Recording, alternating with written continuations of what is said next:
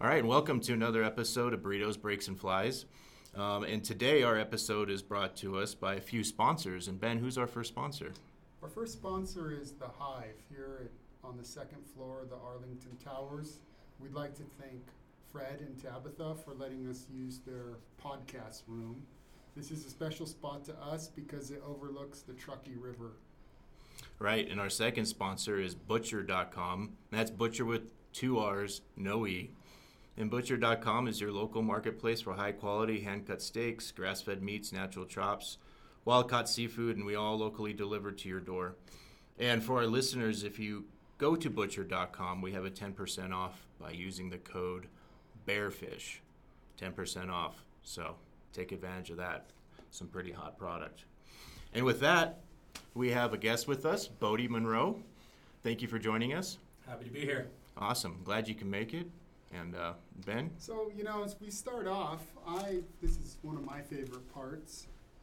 Tell us, who is Bodie? I don't know. That depends on who you ask. Ultimately I kind of probably think of myself as a country boy, raised in Reno, out south of Reno, when Reno used to be kind of small. Lived on the most polluted creek in Nevada, in Steamboat Creek, thanks to our mining friends way back in the day. But now I probably more relate myself to being a dad and a husband and just trying to raise my boys to where they're happy, but also not sheltered, and that they also have a love of the outdoors. That's kind of my whole goal in life, is to get them out and enjoying the outdoors and go to work, come home. But that's really what we're geared toward. So that's definitely more of who I am now. There's something that really interests me about you and your lifestyle is you're involved in the community, and you're connected to different organizations. You've served in the past. You're serving on some in the present. Can you just tell us a little bit about some of the organizations you're involved with, how you got connected, and what drove you to want to connect with help your community? When I bought my first pair of waders, I got a free membership to Trout Unlimited. And then so when you join Trout Unlimited, you get automatically assigned to a local chapter. And so when I did that, I got assigned to the Sagebrush chapter, which is out of Reno. And just happened to be the timing of the deal. That chapter became pretty unique in the fact that a doctor named Dr. Richard Croning died and left that chapter about $750,000. And he left it to a group of people that were, I don't want to say floundering, but they had no idea what to do with that kind of money. They almost spent 2/3 of it on the cement fish pond at the south end of Carson City. Luckily, calmer heads prevailed, and some people that were really, really smart and had some good experience helped us develop a funding program, and so I started getting involved right then, and I was on that board for almost 10 years. Wow. And so it was definitely a very good place to spend some time. And then we started, my wife and I have two boys, and so one's 11 and one's 7, and gradually those kids have taken over my life, like I mentioned in my little intro, to where I just didn't have the time to really be involved in Trout Unlimited, because it's a great cause still. I need to spend those free times that I have with my kids, or at least in their activities, which led me to kind of the next thing that I got involved in with my kids' little league.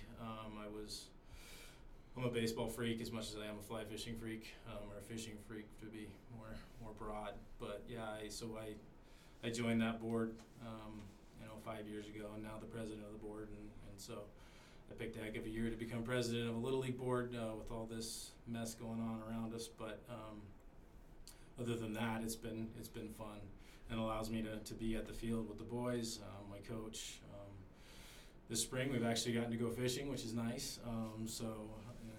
Most springs I've got my heels planted in the middle of a baseball field, so we'll take what we can get. But yeah, we try to show the boys that we're active in the community that we're around, and my wife she's a Cub Scout leader. For my youngest, he loves that.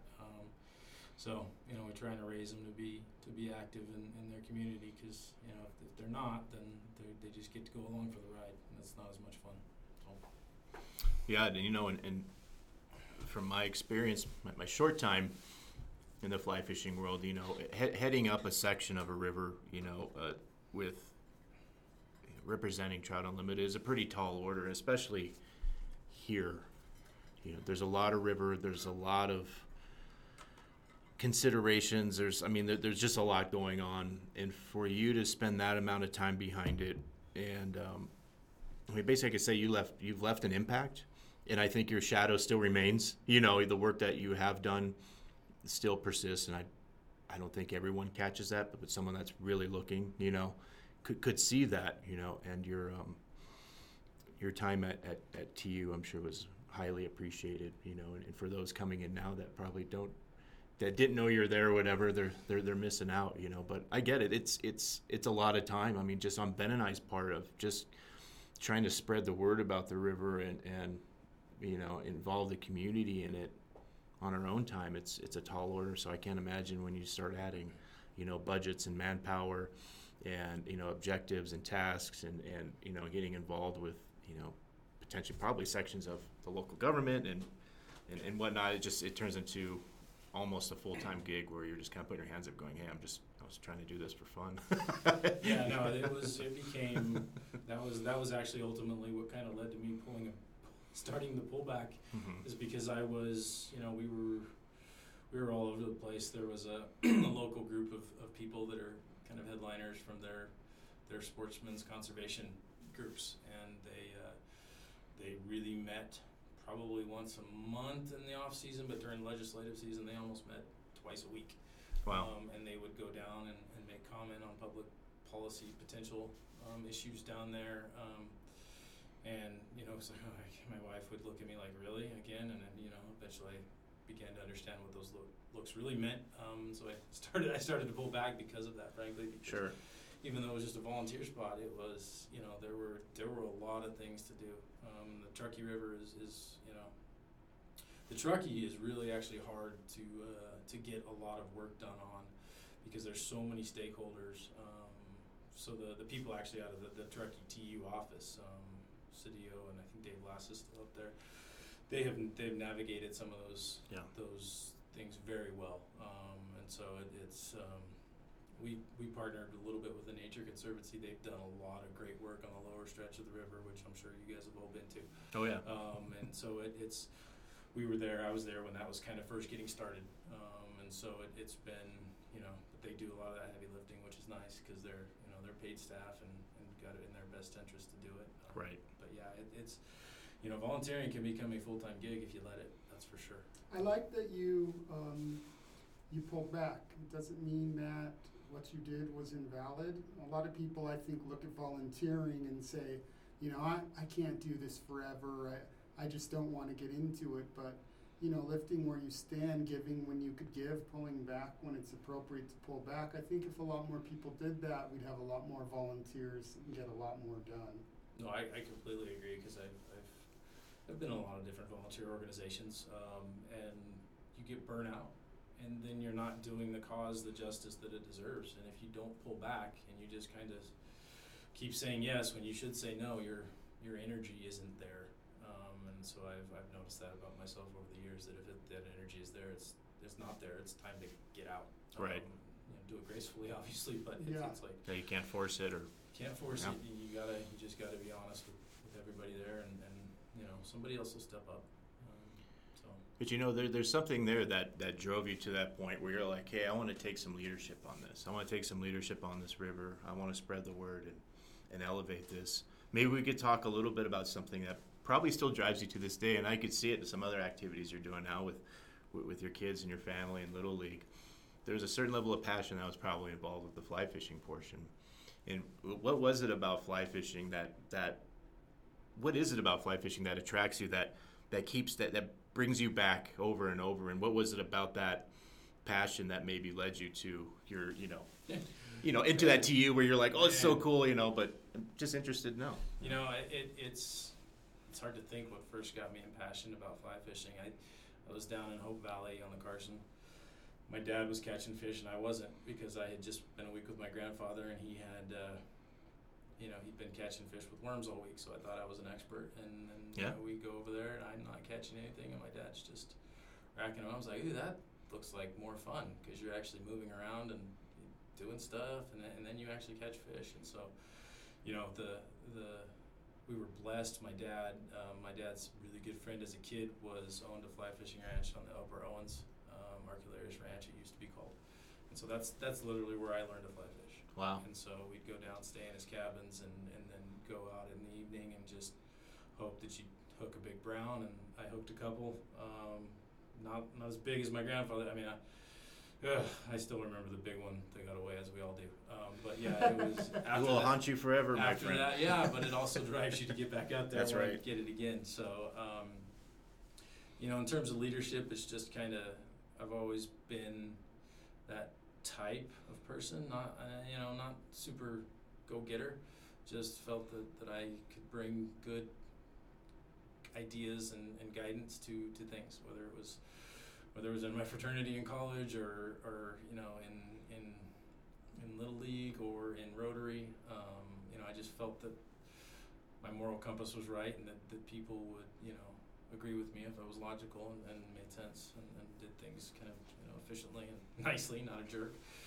So yeah, it's just in there in me. And my wife, when I told her I was joining the Little League board 5 years ago, she says, "Oh, great." I was like, "Well, it's not a bad league to be president of. There's 700 kids in there." And she's like, "I know." And so it's just part of who I am. Something about baseball that really takes a lot of passion. I know Nico, he's also like you, whether he knows it or not. He's got that baseball freak part of him.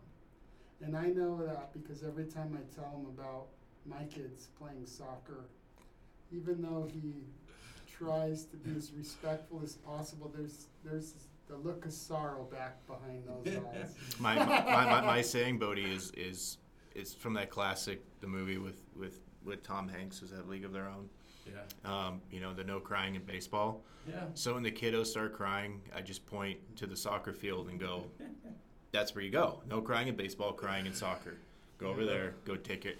Just kidding, Ben, but No, No, my kid was 4 years old and we were walking out of preschool, and I just momentarily forgot he was behind me. He was standing there talking to the owner, and she made a comment about no soccer, and I was like, I hope my kids never play soccer.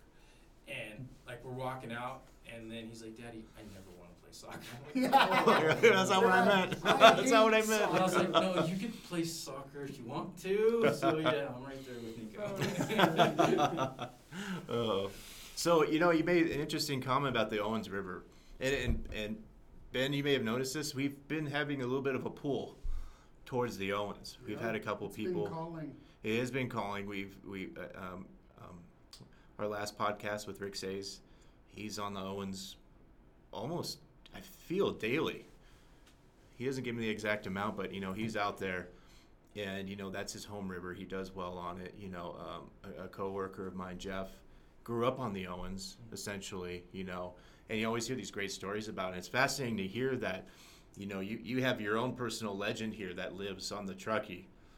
The legend of Bodie, right? On the Truckee, who knew it started at the Owens? And that's pretty interesting to hear. So we got a little pull there. We might have to investigate that a little bit more. But one thing I would like to ask you in comparison with the Owens and the Truckee, if you kind of had to scale them, because I like to tell people the Truckee's one of the hardest rivers to fish, period. I mean, comparing it to the Owens, I mean, I'm sure you literally got your feet wet there and whatnot. But was that a difficult transition from you? You're like, hey, I know I got these fly fishing skills. Here's the Truckee. What was that like? You're like, oh, I can fish it good because of the Owens, or did the Truckee make you a better Owens River fisherman? I never had fished the Truckee when I was fishing the Owens. I was 16, 17, 18.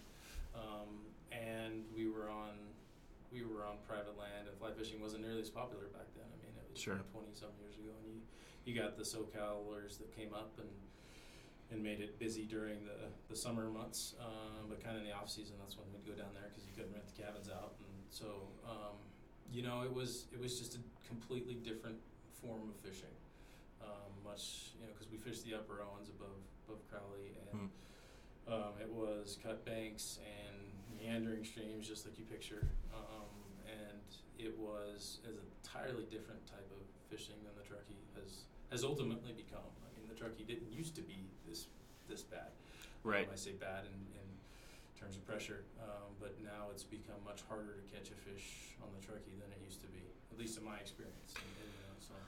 I think, and lately with as much as we hate to bring it up with the whole COVID issue, I've noticed, we've had the closure on Pyramid, and that has put a lot of additional pressure on the Truckee in traditional spots, like in the downtown, in the downtown area and the immediate surrounding areas where, like, Ben and I had started seeing all this additional traffic. And we're just like, where are these people coming from? And lo and behold, it was because Pyramid was shut off, so all that traffic that would go out there, it's getting rerouted, to the Truckee, and you're like, well, who's this guy? Who's this guy? And I can only imagine, I don't feel that their success level is high, but the spook level is super high on the fish because they're like, it's like a herd of cattle running through the river every day. Yep. And it's completely, 100% completely changed the way that we've had to approach the river, which is fine. We always look for that challenge and that change, but maybe not in that form, because now our additional challenge this year is where we've had really high water for the past couple of years, coming down Murky, that steelhead green, that deep mud brown. We get this cool side pocket water. We know exactly what's in there, and we knew almost exactly what to throw in there, something really big and buggy, like size 8, 6, 4, just big and ugly, heavy, and above that throw something pink and red, like a San Juan, and 9 times out of 10, something's going to slam it, like hard. Now this year, in addition to the cattle drive, we have high water, but not as high as it has been. Yeah. It's clear, which I perfect example. It was a week or two ago. I showed Ben. I'm like, hey, let's go to Football Corner. There's this little corner I have in Mogul, which usually always produces when the water's just way too high. There's this little niche where you could put your pinky in there and probably catch something. Yep. We walked up and you could just see to the bottom, and Ben tried to his heart content. He's like, no, I know there's a fish in here. I'm like, oh, I'm sure there is. Yeah. and he's looking at you too, like just watching. Yeah. But yeah, it's just clear. So we have all these additional challenges, which man, they're frustrating. Yeah. Go ahead. Yeah, I was gonna say. I mean, that was part of the thinking back to my history and fishing. Like, I mean, on the Owens, so on the upper Owens, it's spring fed. And so there's not much runoff. And so you're fishing that thing in the middle of as soon as fishing season opened, when traditionally those rivers down there are flowing, the Owens is fine. It's normal. And it's clear. And so, you had to commando fish. You had to get down on your knees. You really didn't wade much because you would spook the fish. And so I remember seeing riffles of fish running away from me if I wore a white shirt. And it became, okay, what color's the grass? So that's the color shirt I'm wearing. And now you add a bunch more people on that. That's what the Truckee's going to be like for this. I mean, and you got to think too. I mean, with California delaying their trout season till May, was it May 31st? On the waters 1st, that aren't open all year round. That's just going to pull those of us that like to go fishing in California, which I do. It's going to pull us to Nevada and more. We don't have that much water in Nevada to begin with, and now we're all going to be on the same place. Right. I've literally. There was some spots that before were popular, not secret spots, but Nico and I were fishing last week, and one of them looked like Sand Harbor on the 4th of July. There were so many people there. We just put bleachers there. Yeah. And they could everyone just wait their turn and go, might as well. Like free fishing day at the marina. Yeah. And it's interesting because, with the additional traffic, it does cause you to have to go more back to the roots of understanding of fishing and take you to a more base level. I know I had pulled off last week. My wife was at an appointment. I dropped her off and I was going to pick her up, so I had a pretty small window to fish off of Lockwood. And I was walking up to this pond area, and I was probably about maybe 5 feet from the shore, and I was going to enter, and I hadn't even got into fishing mode yet. And as soon as I took a step about 5 feet away, I heard and then looked up and saw a giant splash and something big swim away. So it had heard me from so far away. It reminded me of some of my Sierra trips down there. And yeah, you've got to crawl up on your elbows. You've got to be stealthy. And so I think we forget that as I do, at least. And I've experienced that too before, and I'm glad you shared that story about the stalking part. And I did that once on the West Walker over in Sonora Pass. There's a wild trout section. Right before you head up the pass, there's a little pull out. Yep. And the first pond you could walk up to, pretty much from the parking lot, I saw this nice little pond, which isn't much bigger than this room. And this room's like 10 by 10 by 10, right? Something like that. A little bit bigger than that. And I see fins, and I see wake marks in this really calm pool, and I'm like, whoa. And as I stepped closer, I noticed those would cease, and I stop and I duck, and they would come back. So I literally ended up, and this is funny, because I'm next to the Marine Corps Mountain Warfare Training Center, which I spent years at before. Okay. So I was, prior service, which is funny. I find myself on my belly crawling, and I'm like, this is why I joined the Marine Corps, to teach me how to catch that fish in this pond. That's what it all came to.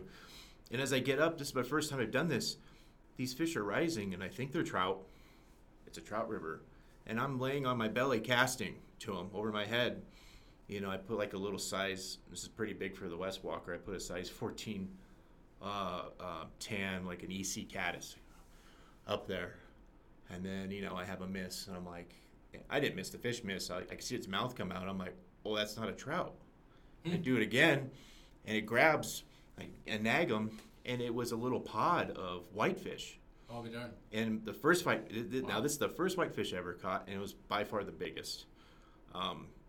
I can say that it exceeded, if I caught it in Nevada, it would have been a state record. Yeah. In Nevada, but I was in California. No kidding. It was that big, and there was 4 or 5 of them in there, just surfacing. Wow. But the minute I stood up, boom, they were just gone. And then I get to another section of the river where I try to belly crawl and stuff because I see risers, and I realize I didn't have to because they were brook trout. I could literally stand right on top of them, and they were just the most aggressive fish. Aggressive trout. I thought brown trout were aggressive. These brooks were just, and they were sizable, decent size. I mean, like 14-inch. For the Walker, that's a big fish. Big fish. Big bird. And they were mean. And they just kept, I think there was like 2 of them in there, and I caught them like 4 times. I'm like, there's a bunch, and I look in there, there's like 2. I'm like, what? I'm like, okay, well, I'll give you guys a break. But it's fascinating. I like Berkey's best, yeah. Then they're fun. But it's great that you shared that because it's something that people, they don't do here. Like, well, I don't have to do that. Everyone, it's like, no, these fish are so keen to not only humans, but everything else that walks up to the water here. Mountain lions, bobcats, the birds. We got these eagles, these hawks, these other falcon type animals that are dropping in on the martins, which is the weasels that you see up in Verdi. They're jumping in the water doing just terribly murderous things. Evil animal. Evil animal. And Ben and I did run into a skunk one time that chased us up river. That was another story that was bizarre. The skunk stopped us. And it had its way with us, really. And when you're trying to escape a skunk and you're in the river and they're on the shore, you can't go faster than them. No. It was at some point Ben witnessed me as Willem Dafoe in Platoon running out of the forest, like out of the bush line with my hands up and going to my knees. It was bad. I pretty much was a near loss there. There's nothing compares to the feeling of that when you have a skunk and you're kind of trapped. Like you're just like, oh great, okay, what am I gonna do when I get sprayed? Like that's my next plan. It's like, okay, I guess I'll just dump in the water and hope that it washes off some of it. And just the last part about that is the skunk did spray. But for some reason Nico got lucky because the part of the fluid, I guess, must have hit waves. Because we were running out of there. It looked like the movie 2012. We had to split. So made Ben run in one direction. I ran in the other. And I went through this was last June-ish, thick brush Yeah. in Verdi, like up to here, and I'm like trudging through it, and I'm like, the skunk ain't gonna follow me. And I get up to a tree that's like up to here, it's laid down, and I belly roll over it, run up, and then there's Ben on this thing, and I run up to him, and I'm like, oh no, my phone. And I knew where I dropped it. It was probably on that tree, so I go back to that tree, Yeah. and I'm like, I could see it. This And is I the reach down, crazy part. and so I do this, I reach down just like this. Ben's behind me. I reach down, I pick it up. I'm like, I got it. And as I turn to say I got it, I make eye contact with the skunk, which is about this close. We're Goodness. just a couple feet away, and I'm like, Oh. and yeah, he sprayed because we could smell it, but he must have just like as he turned and I ran. Yeah. It was. I mean, I can't tell you that. How far did I run from that skunk? That was 600 yards, 700 yards. Where I thought I left him at the shoreline. Yeah. Yeah. Rabid. That's what I'm thinking. Yep. And I went to NDOW and told him about it. I'm like, hey, there's a rabid skunk. Oh, that happens. Okay. Yep. Thanks for the support. No, thanks. So, I'll get checked next spring. Thanks. so let's talk about this. I'm curious about. I want to know about your best fish on the Truckee. Do you have a memory of the best fish or one of your best fish, whether it's a rainbow or brown? Do you have a memory of like you walk away going, "That's the best fish I caught on the Truckee"? I haven't caught many big fish on the Truckee, to be honest. It's I'd say my probably best memory was the first fish I caught there. We were out at out of Lockwood actually, a long time ago before it even before any of the work had been done on the lower section. It was that riffle section right next to the trailer park down there, and I was there, but my dad and mom were watching me, and I was there, and all the neighborhood kids came up and, what are you doing? I was like, oh, it's fly fishing. Trust me, I know what I'm doing. Like the first cast, like I literally caught one, and it was like, man, it was probably like 13 or 14 or something. Moment of glory. Oh, and it was just like, yeah, that's right. I'll come give you lessons next week. But that was probably, and we took it home and ate it. I know that's horrible to say, but it tasted pretty good. So I was pretty proud of that back in the day when we used to actually keep fish. Which is an odd thing to say now. Well, there is something about eating at least a couple. Yeah. I know on a backpack trip, I love eating the trout we catch. Yep. But when you're doing it for recreation repeatedly, there's, you don't want to be... resource can only handle so much. Yes. So, yeah, it was... But yeah, I'd say that was probably my top fish. And granted, I haven't fished the Truckee as much as I would like recently. But yeah, it was certainly the most memorable one that I had. So... and that's the most important, I think, is that memory of whether how big it was or whatnot. It's that, like for you, it's catching that specific fish in that section, and that's awesome. Yeah, I don't That's know. awesome. I don't even know if it was 12 inches. Like it wasn't big at all. But you know what? I've spent majority of my life stalking 10-inch brook trout. So size isn't really my driving factor. But yeah, so Right. Right. And compared to the Owens, do you have any memories of is there something that you walk away with going, yep? Like compared to Truckee. Oh yeah. Yeah, now my feeling on the Truckee has evolved to, man, there's just too many people. Mm-hmm. Whereas the Owens, it was like you had because it was private, and we were very fortunate, but you had just whole sections of the river to yourself, and big holes where there's big fish, and if you got lucky, you could catch one. I mean, I never did catch the big one, but I hooked one. Right. That was when we saw it, I was like, oh my gosh, what do I do with that? And it was after a particularly frustrating week when I was really starting to learn where I couldn't cast, I couldn't do anything right, and then we just the stars aligned. But yeah, it's the Truckees, there's just so many people, and to the point, I'm not the guy that was raised in an Orvis store.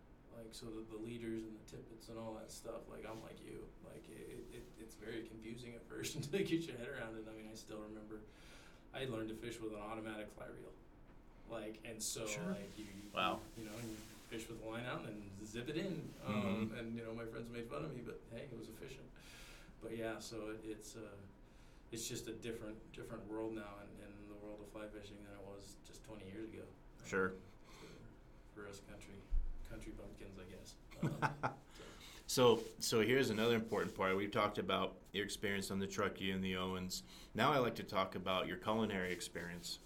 In regards, do you have any fond memories of maybe like a favorite food or whatnot, like when you're down the Owens or the Truckee, and as Ben and I like to pursue it, we like to pursue the burrito angle because it always seems that's probably one of the most efficient foods out there because it's self-contained, right? You have all your favorite ingredients in there. You got all your carbs and proteins, your veggies and whatnot. Sometimes you got the dairy.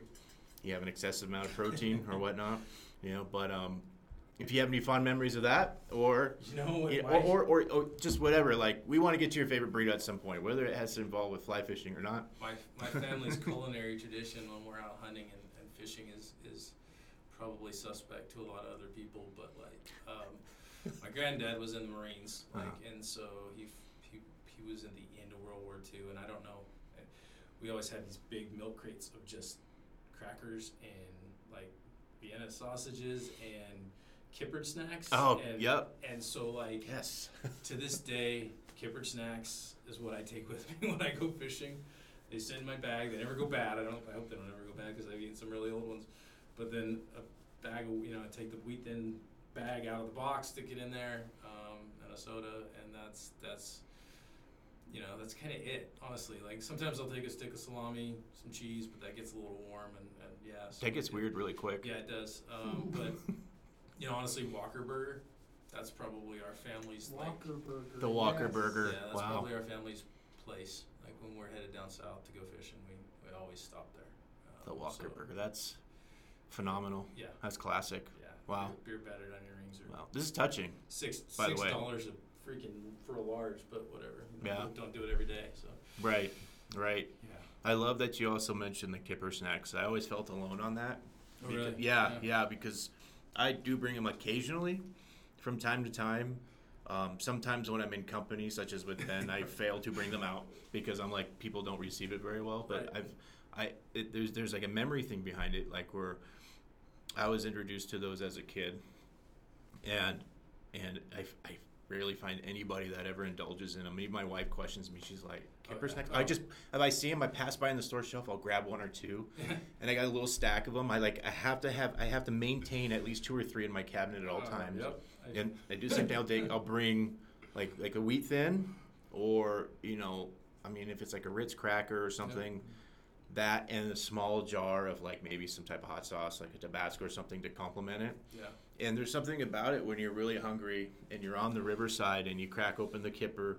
Oh, I'll bring a little fork too because that smell does not come off your hands. No, it sure doesn't. So I take it, I'll put it on there, and it feels like even though I may have not caught a fish, I feel like I'm eating the fish that I would have caught and stopped and smoked. I've eaten those things on top of many mountains, like elk hunting or deer hunting, and it's just like my friends look at me like, "What are you doing?" Sorry, it tastes amazing right now.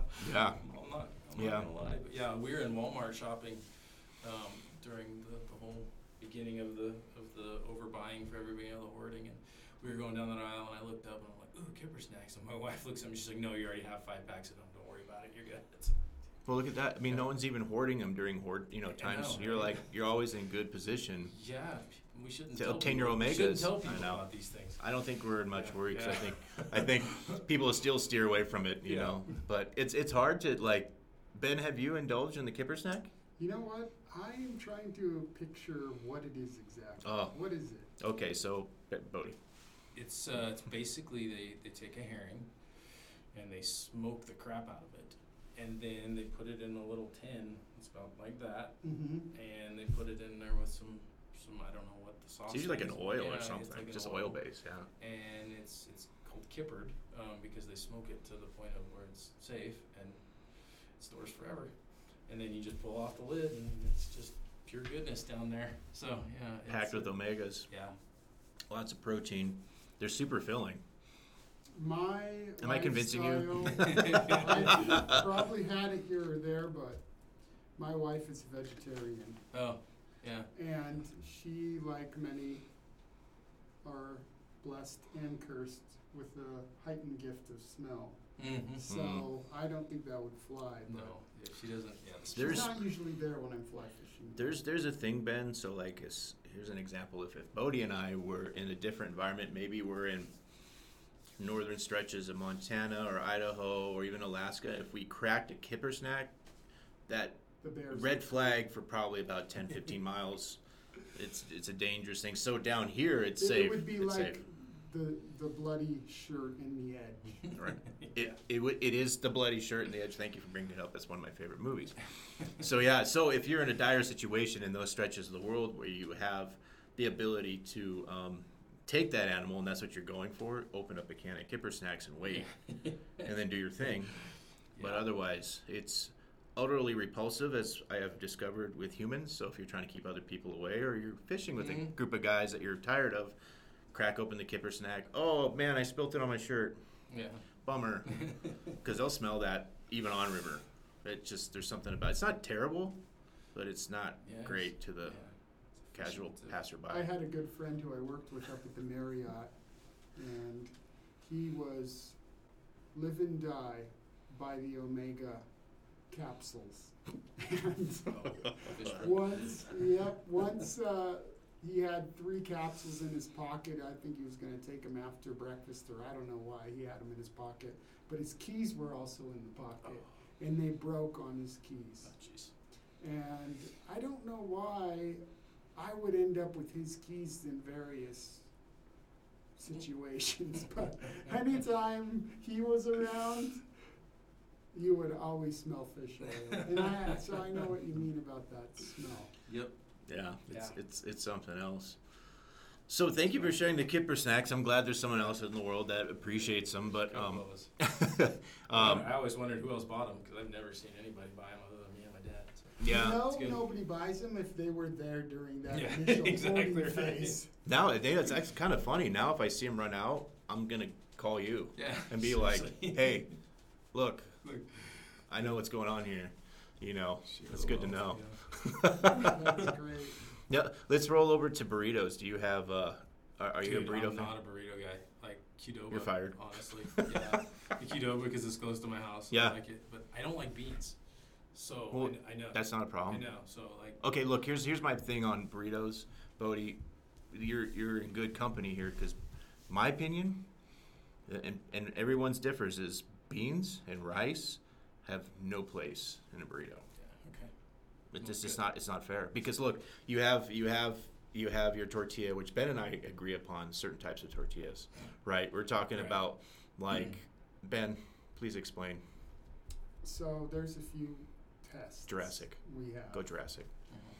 I'll speak to the Jurassic Park test.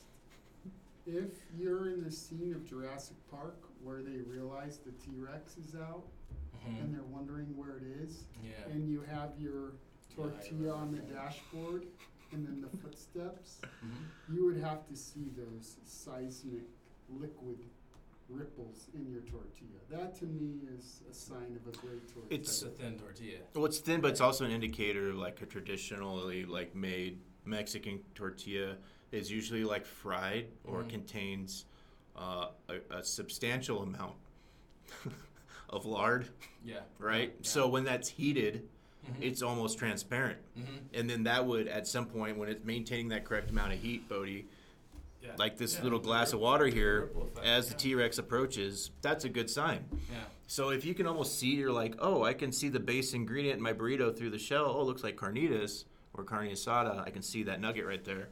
You're in good shape. If you can't see through it, it's questionable what's going on. They're not sharing the secret. So that's one thing. Okay. So I can appreciate you're not a fan of burritos, and it sounds like at some point it was spoiled by beans and rice, and there is ways around Could that. be, yeah. And we can bring you back from I that. can say this. We usually are looking for that rare place to get a burrito.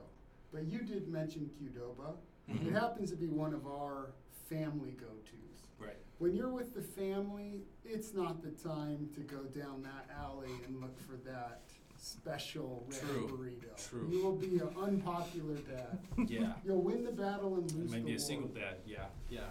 So I always go to Qdoba, and they actually, It I'm fits the doing bill. this plant-based Mm-hmm. diet. So basically, I've been doing it now for quite some time.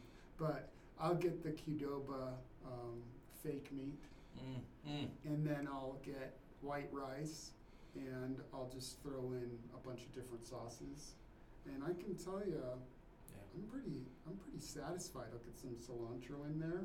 It's Mhm. very filling, and one thing about Well, Qdoba is they're generous with their portions. They That's what are. I like. They are. There, you got some agents working in your favor, Ben. Look, I'm not a fan. I've never been a fan of the non-meat eating thing, but I'm also a fan of the fact that you can compensate for that. And I understand with,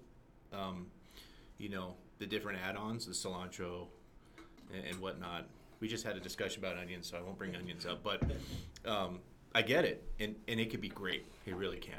It really can. I will say this from a person who's been plant-based now for a long time. Yeah. You're not going to achieve the taste and the joy with plant-based meats Right. that you are with real meat. Right. Anybody who says that it's a bold-faced lie. Right. So Like, I well- won't state that. That's good to know. Well, Yeah. and Ben, as you can see, he's very happy on the outside, but on the inside, it's dark. It's very dark. Yeah. Yeah. He cries for the pork. More Beef, like I understand I'm your relation- sad on the Yeah. outside, happy Yeah. on the And- deep I couldn't inside. live out with carnitas. I mean, yeah, I do like Qdoba's carnita burrito. Like, I get that all the time. So, Yeah. There's another one in town. Oh my gosh. What is it? Oh my God, it's on Kings Row, like Cieleto, Slindo, or whatnot. I'm Mm. butchering the name. And it actually had some rice and beans in the burrito, which at first I was like, Yeah. But they did something special. They achieved this whole new level of lard in the tortilla, and they minimized the amount of rice and beans, and then had the amount of cilantro and greens in there with the carnitas. So it was spectacular. It was Yeah. bite after bite. I'm like, okay, I will take this as a full meal. I will make. I'll break away from my standard, but it's worth a try. But I love the fact that you brought up kippers. I'm going to circle back to that. That's fascinating. It's a rare thing to find. Yeah. And I appreciate that. It It's- does speak to that primitive, going back It to does. that raw basics of fishing, Smoked outdoors. fish. I mean, that's And that's where my family comes from when it comes to fishing. Where I'm the most elitist probably person of the family. Everybody else is just the purpose is to catch fish and sometimes eat them. And my dad quit eating them because he didn't like cleaning them. So it's never been I'm the more like we need to preserve the resource, do the conservation work, and sure. but yeah, everybody in my family, it's about getting out there and whatever works, and so yeah, pretty basic. Like I didn't even own a pair of waders until I was probably 28. Yeah. If I got in the water, I got in the water and got wet. So Wow. it was no big deal. But yeah. I like it. I like it. Yeah, it's Yeah. just there's a time and a season, and to me, it's about getting out there in whatever capacity you have access to. Where that leads is where it leads. But Yep. I wanted to ask you, for our listener, who's they see fly fishing, they see the truckee, they're in a lifestyle where maybe they're it's more of a hands-on phase of life with their young family, or maybe now they do have time. What do you recommend for someone who wants to get out there? What steps should they take, or who should they connect with? It comes down to what level they're wanting to get out there. Like my kids, 1-7, can't stand on a creek longer than 15 minutes without complaining. My 11-year-old is just gung-ho. And so I took them, we went fishing the other day just up Thomas Creek. And there's people everywhere. Thomas Creek's a little tiny pothole stream. And, we're dunking worms. We're not fly fishing because it's too much for them. But catching, my older son loves to go commando, get on his belly and get into the holes that are covered by willows and come out with a fish. Like my youngest one, he's not there yet, but he will be. So you got to find something that will get them to want to come back. Whether that's you go to the stream and you're not catching any fish, so you just throw pine cones in the stream and watch them go, because that's fun too. Something to get them to go back. Once they get to that technical ability of getting actual fish on the line and being able to reel it in, then you got to be, then the real instruction begins in the way of fly fishing, and you learn in the yard.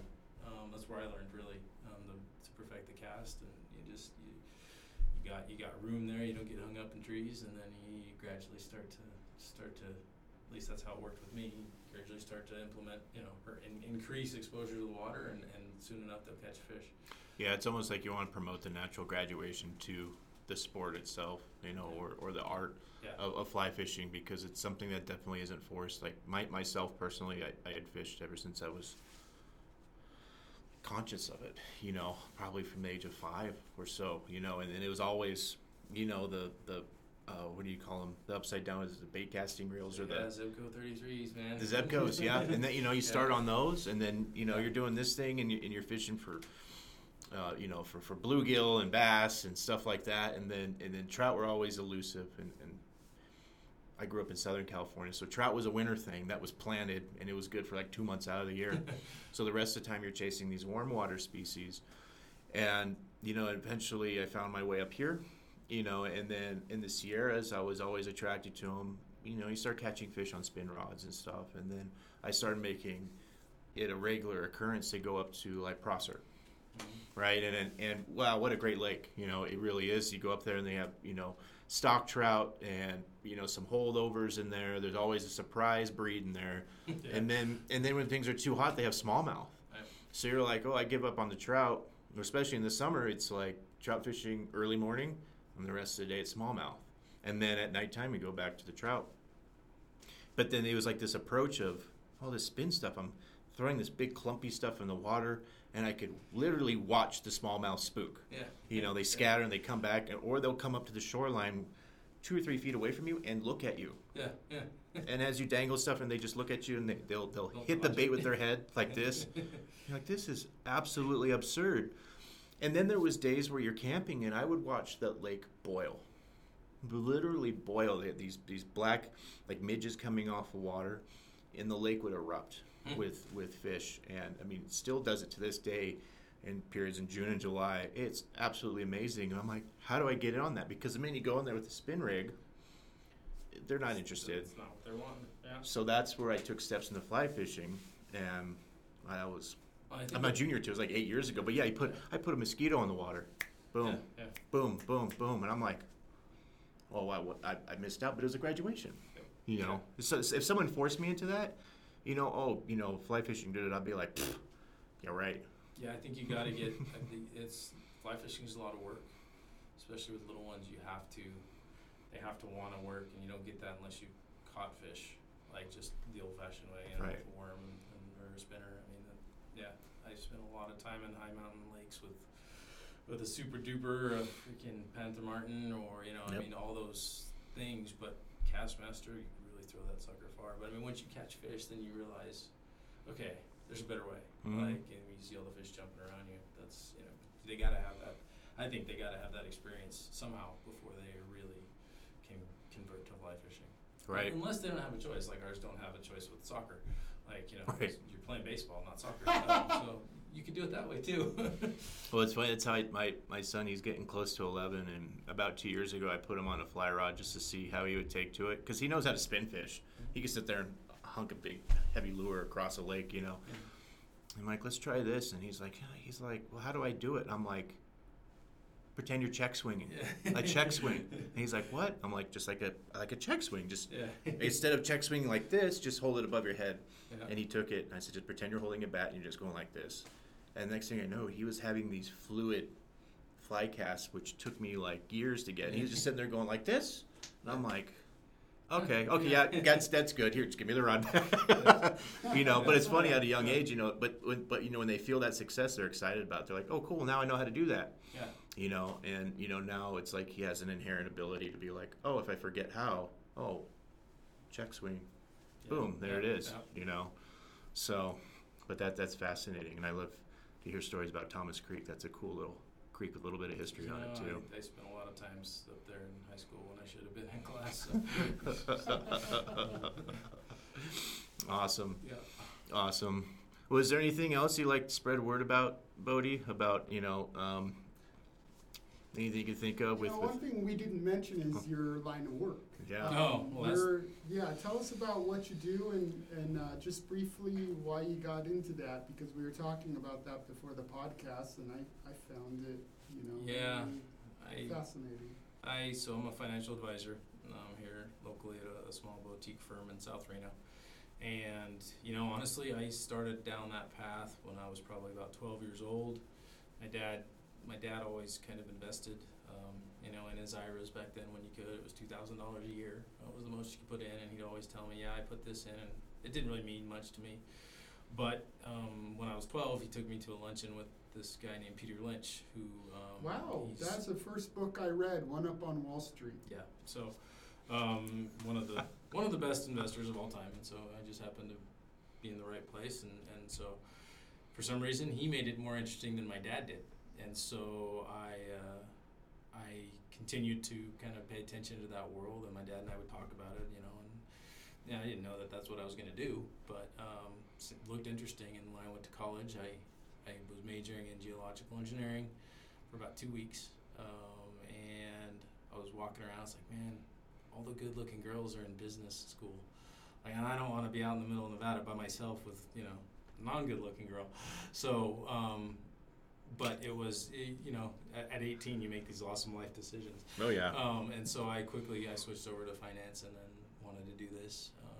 Didn't do it right away because I thought that as a 23-year-old and looked like I was 12, people wouldn't trust me kind of with their life savings. But I needed some life experience, so dinked around, had a long business, and did all sorts of things really. But then eventually when 2008 crisis hit, that's when I quit my job in construction and said, all right, I'm ready to do this now. So been doing that ever since, and so I got 2 crises under my belt now, and so hopefully we'll get out of this one soon. But yeah, it's been an interesting career. Not quite what I thought it was going to be, but still enjoyable nonetheless. So. Awesome. So for those out there looking for a financial advisor, is that something that you can share, like a website or yeah, contact? We're Legacy Wealth Planning. Okay. And so lwpreno.com I think is our website. But yeah, we're all, I think there's 7 advisors in that office, and we're a registered investment advisor. We all come from bigger shops, and have all kind of joined up together. So the founders, I think, did it 14 years ago, and I've been there for almost 5 or almost 6 now. I lose track now. So, but yeah, it's a good group of people, and it's a lot of good clients. That's probably the part that I wasn't anticipating. You think you're just managing money, but you're really actually you're impacting people's lives because they need money to do whatever they want to do, whether it's send their kids to college or retire, and so we have a very heavy weight on our shoulders to help them achieve those goals. Can't tell the future, but right. we have pretty good guidance, I think. I love that your shop is a collective of people that came from bigger entities, and Ben and I can identify that because we both came out of Fortune 5s or Fortune 500s, and we ended up at quite the opposite of a Fortune 500 location, and we eventually found our way out, but it's interesting when you bring that skill set of, from a bigger organization and you pull it in a smaller local organization, you can really take that experience a long way and benefit anyone that you are trying to assist, because you bring that experience to the table and you see both sides of it. Yeah. And that's something to be appreciated. So we definitely all count our blessings every day. Right. We get to go into work, and it's we feel pretty fortunate and pretty happy to be where we are. So awesome. That's great. Awesome. Thanks for sharing that. You got anything else, Ben? No, I just want to thank you for coming on. I really enjoyed hearing from you, and I just want to tell our listeners that life is short. Right now you are in a spot possibly where your life has changed. You find you have more time. There's no time better than this to look at doing the things you've always wanted to do. So right. I encourage everybody to follow Bodhi's example and take life by the horns. Get out there. You're never going to have a runoff this clear again in May. So. Nope, and no better way to socially distance than get on the river, because regardless of how close you want to get to your buddy, it ain't going to happen. Yep. Fly fishermen have that built-in buffer. Like, you're too close. Yeah. So, well, awesome. Thanks for being a guest today, Bodie. We appreciate your time and Thanks for appreciate you having making. me, guys. It was fun. Yeah, it was great. Yeah, All right. thank you. And thanks again to our sponsors, The Hive here in downtown Reno and Butcher.com. Thank you.